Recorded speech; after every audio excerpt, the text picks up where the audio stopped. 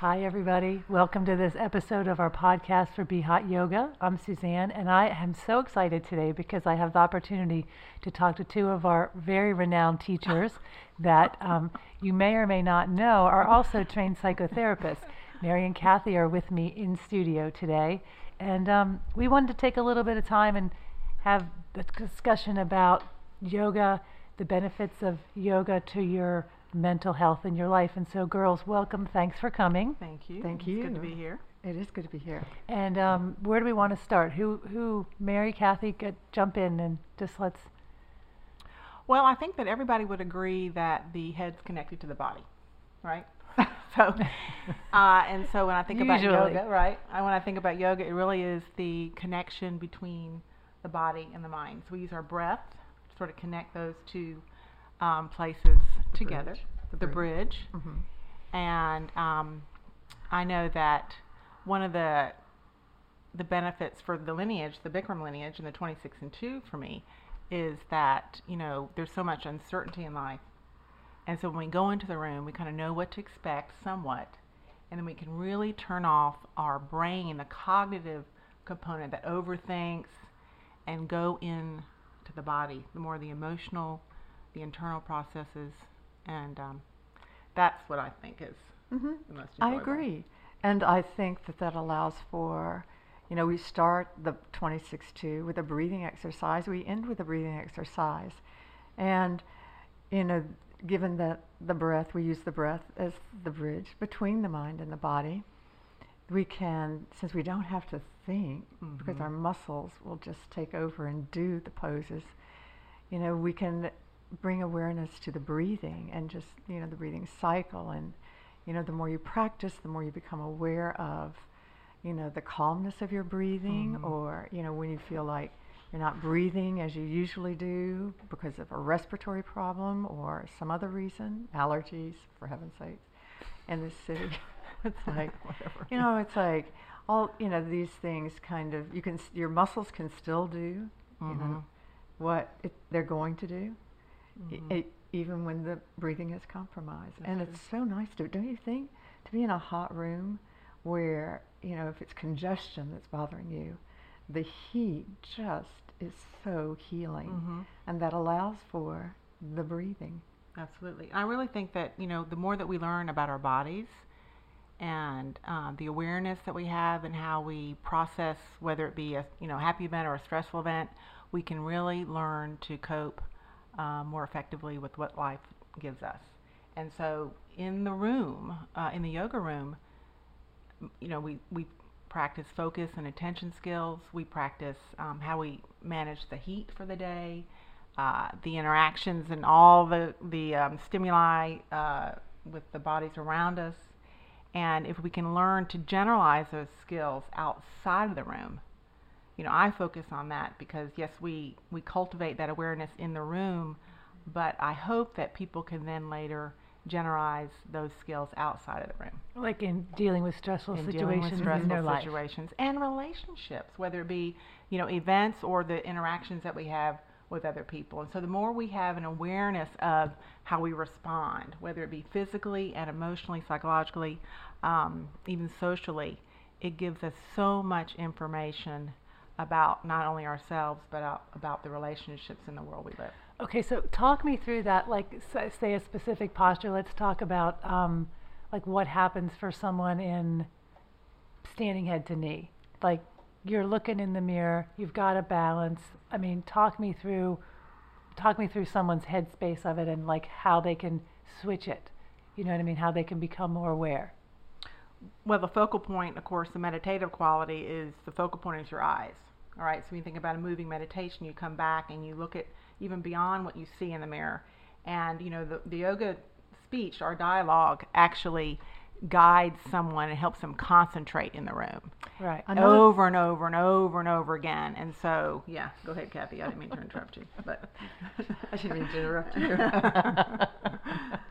And now I've forgotten my thought completely. I was thinking too, the monkey brain. We're practicing in front of a mirror that goes from one wall to another wall. And it's kind of impressive how wide you the awareness Your of the peripheral. peripheral vision. Yeah. And so, as Mary was saying, when you're focusing on your eyes or some aspect that's kind of, high up, like on your face, it could be the middle of your forehead. right. It's just the focus that's important because, it's going to be in the beginning. I remember how easy it was to just, notice movement, and when people weren't all moving together, it's like, how can I focus on my eyes? This person next to me, or this person 3 people away from me, is doing something that I'm not doing. All the distractions. It's just, the distractions. And I wanted to get back to what you were saying about, the focus that comes in, that we practice in yoga, but comes outside of the room. It gets to the point where it's like you're not even aware of how calm you are, like in traffic. It's like you're sitting there and other people are honking their horns and they're saying go, go, go, or, move, move, move. And you're like... I'm usually a little more colorful than that. Would you like to speak to that a little more? No, that could be in our private therapy session. We can address that. We can help you with that. You could be planning your evening meal. It's just like you don't get caught up in the reaction so much as it's sort of like, well, you could react like that, and sometimes you will react like that, but you have this little tool in your bag because you practice yoga. I think, and that's again the meditative piece. We talk about yoga as being meditation, and I think it takes years to grasp exactly what that means in that room. Right. Yeah. We start usually out as, a lot of times, in fact, I started out for physical reasons, rehab Me reasons. too. Mm-hmm. And then you hope that your yoga practice, for some people it doesn't, but for me it evolved beyond the physical. And then for some it beyonds even to the spiritual. And so that's just what I gain, and I'm sure that a lot of other people gain in the room. But with standing head to knee, it's a minute-long posture. It takes a while. Everybody's also in a different part or a different stage of the posture, and you have to allow for that and the acceptance that you're not going to possibly be at the full extent of the posture and understand only what your body can do for that moment in time. So sort of the awareness of what we can do in that moment. The here and now. The here and now. And I think, too, for people who are not in the front row, but are in the second row, where they're learning the poses, that if we could help them understand that, we were in that row for months and months, sometimes years, and sometimes we choose to get back in that row again because, other people, need to be in front and need to see a little better. But if you have to kind of learn a patience with yourself, and it's just like, this is what my body can do today.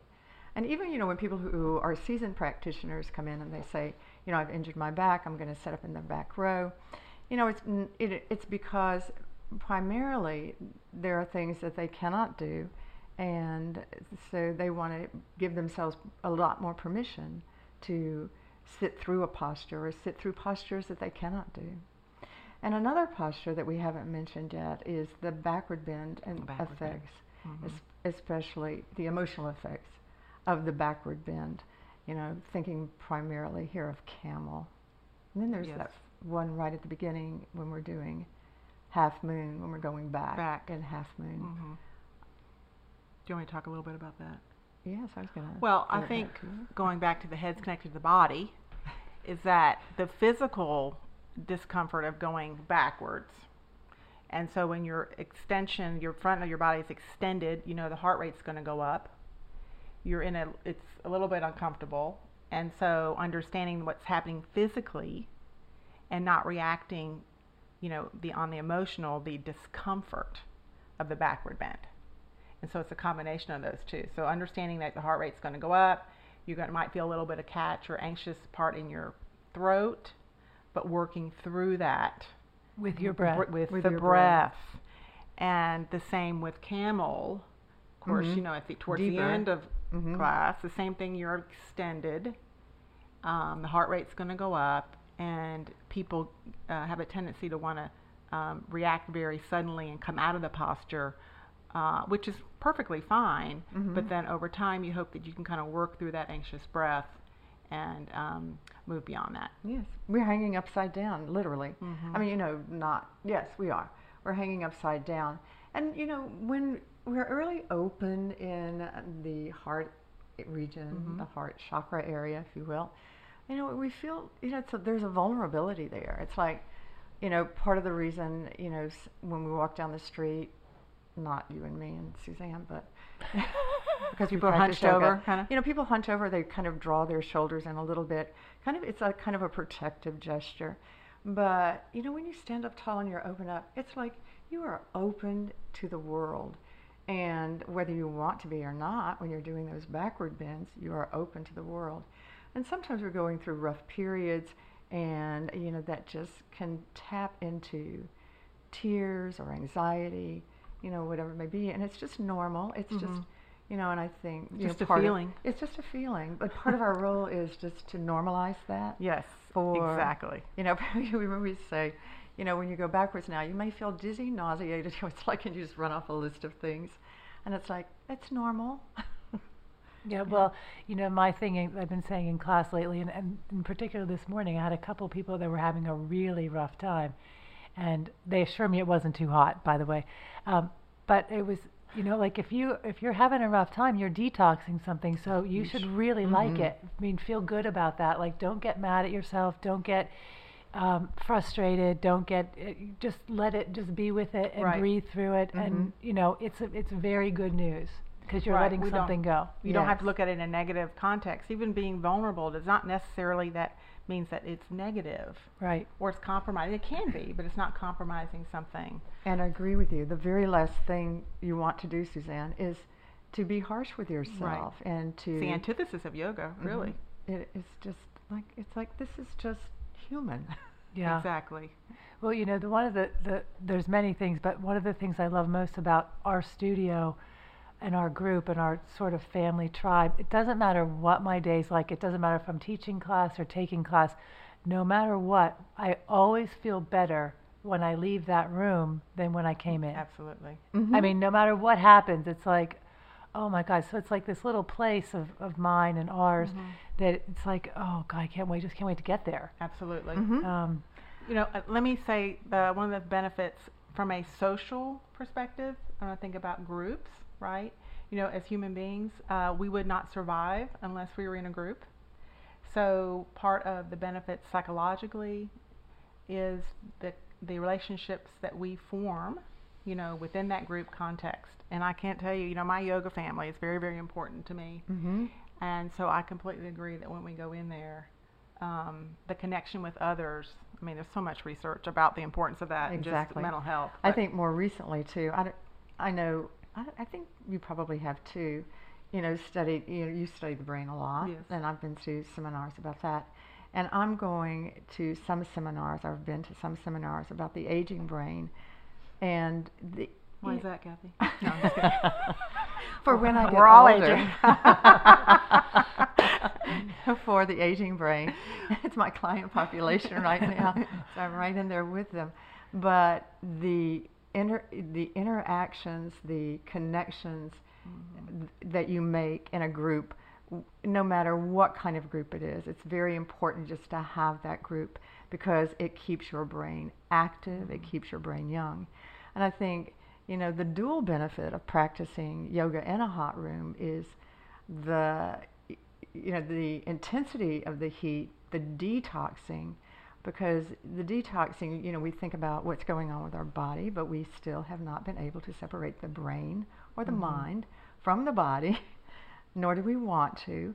And so, we come into the room sometimes, I know originally for the physical piece, and the mental piece is just lagniappe. It's like, I can remember when I first started, I was working 5 days a week in an agency setting, and there was nothing like coming into yoga at the end of the day and just letting that sweat out. It's like, because we hear a lot. I know. We hear a lot, and it's just like, It's symbolic Yes. for just letting Mm-hmm. things Just go. They wash drip over- out. Yes, drip Yes. out, drip Yeah. out. Yeah. And dripping, and all that dripping provides clarity, Absolutely. which is very beneficial mentally. Yeah. Oh my gosh. prevents burnout when you think Mhm. about it. Certainly did that for me. And calmness Mm-hmm. and patience. How many times a week do you practice, Kathy? Now, Yeah. at least 4. I started practicing, when I started practicing it was 6.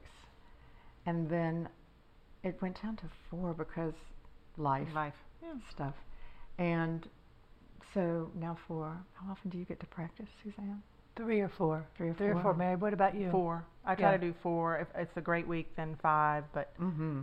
That's a and great just, it week. all, I think 3 is the minimal, but life gets in the way too. Right.